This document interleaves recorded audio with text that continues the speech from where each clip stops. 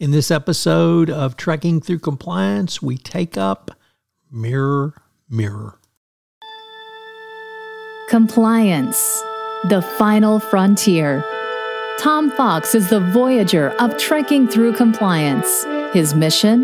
To explore the original series and seek out and share what it can teach you about compliance. Here's your host, Tom Fox.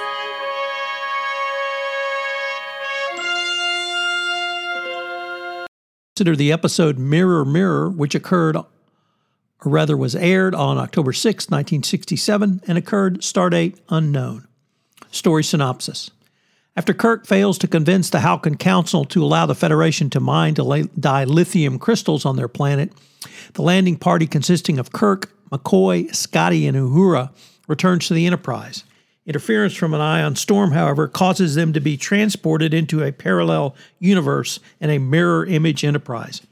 Now aboard the ISS Enterprise, that stands for Imperial Starship Enterprise, the landing party discovers crew members who are mirror images of themselves, yet belong to an evil federation known as the Empire.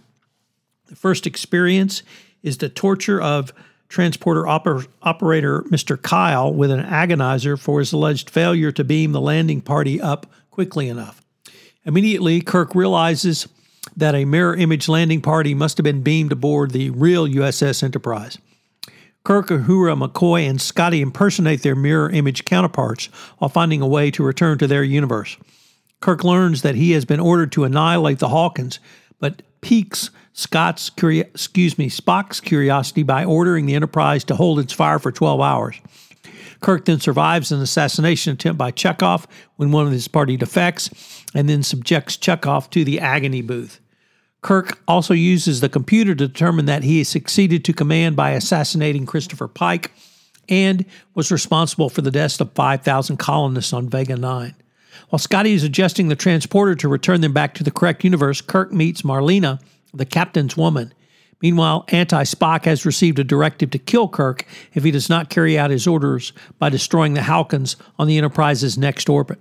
Marlena shows Kirk the Tantalus field, which he recovered from a lost civilization and he has been using to eliminate his enemies.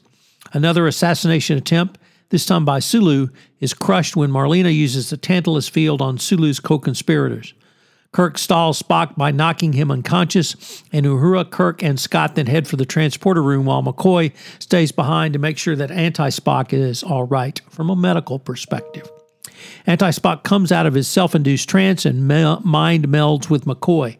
Discovering that a switch has occurred, Anti-Spock then assists Kirk in returning his landing party to their own universe so that the Empire's landing party may return to its correct universe. When Kirk and the party return, they find that their Empire counterparts were immediately recognized and put in detention. The Enterprise crew attributes this to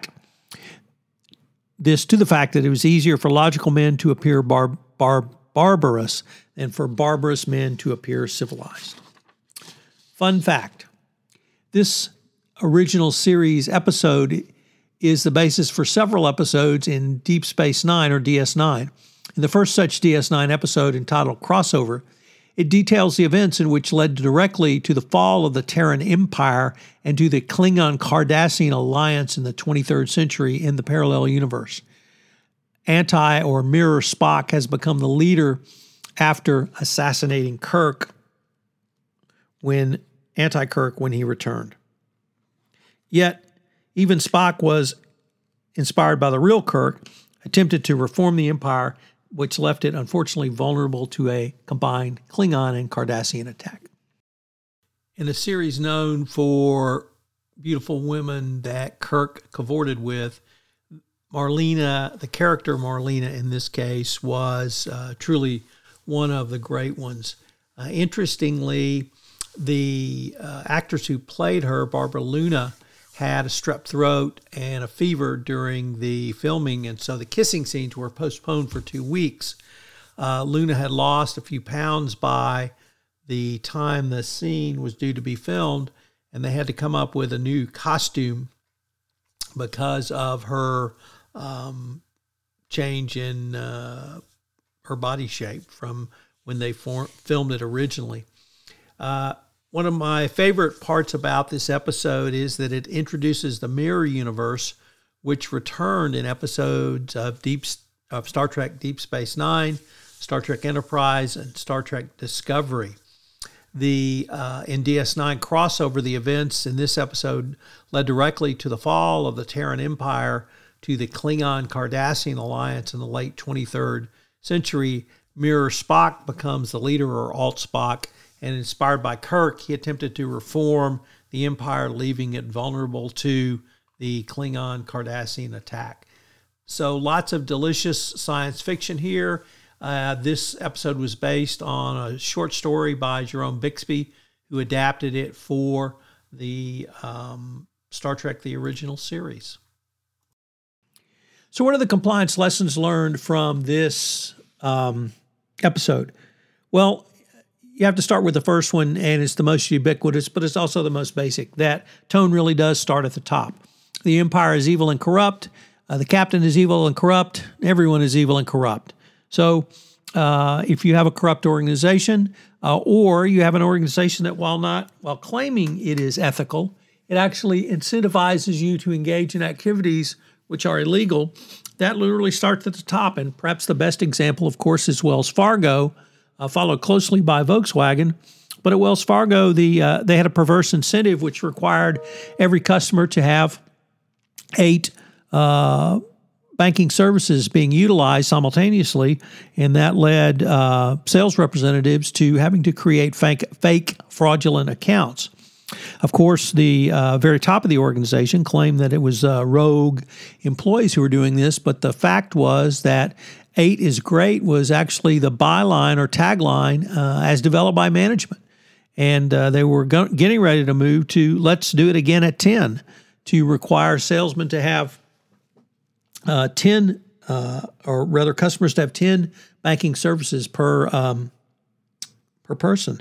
So when you have that kind of incentive literally coming from the top down, of course employees are going to follow that lead. And the Imperial Starship Enterprise is a prime example of that.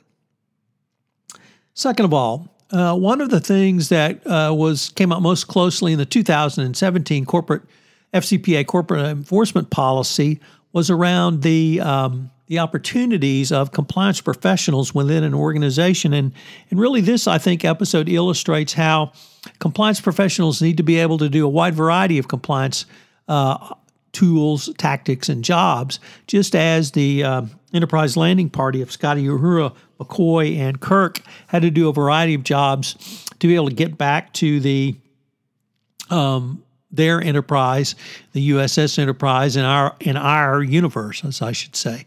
So do you rotate your compliance personnel to different functions? Code of conduct, third parties, risk management, investigations, etc. Because if you leave them in one area for too long, they may become stale, but they certainly won't have the full breadth of skills. And then finally, high risk does not mean you cannot do business. It simply means that you need to engage in high risk management. So what is your high risk management plan for doing business in high risk areas? Join us tomorrow where we take up the episode, The Apple. If you enjoyed this episode of Trekking Through Compliance, you can help it grow by sharing it with the biggest Trek fan you know.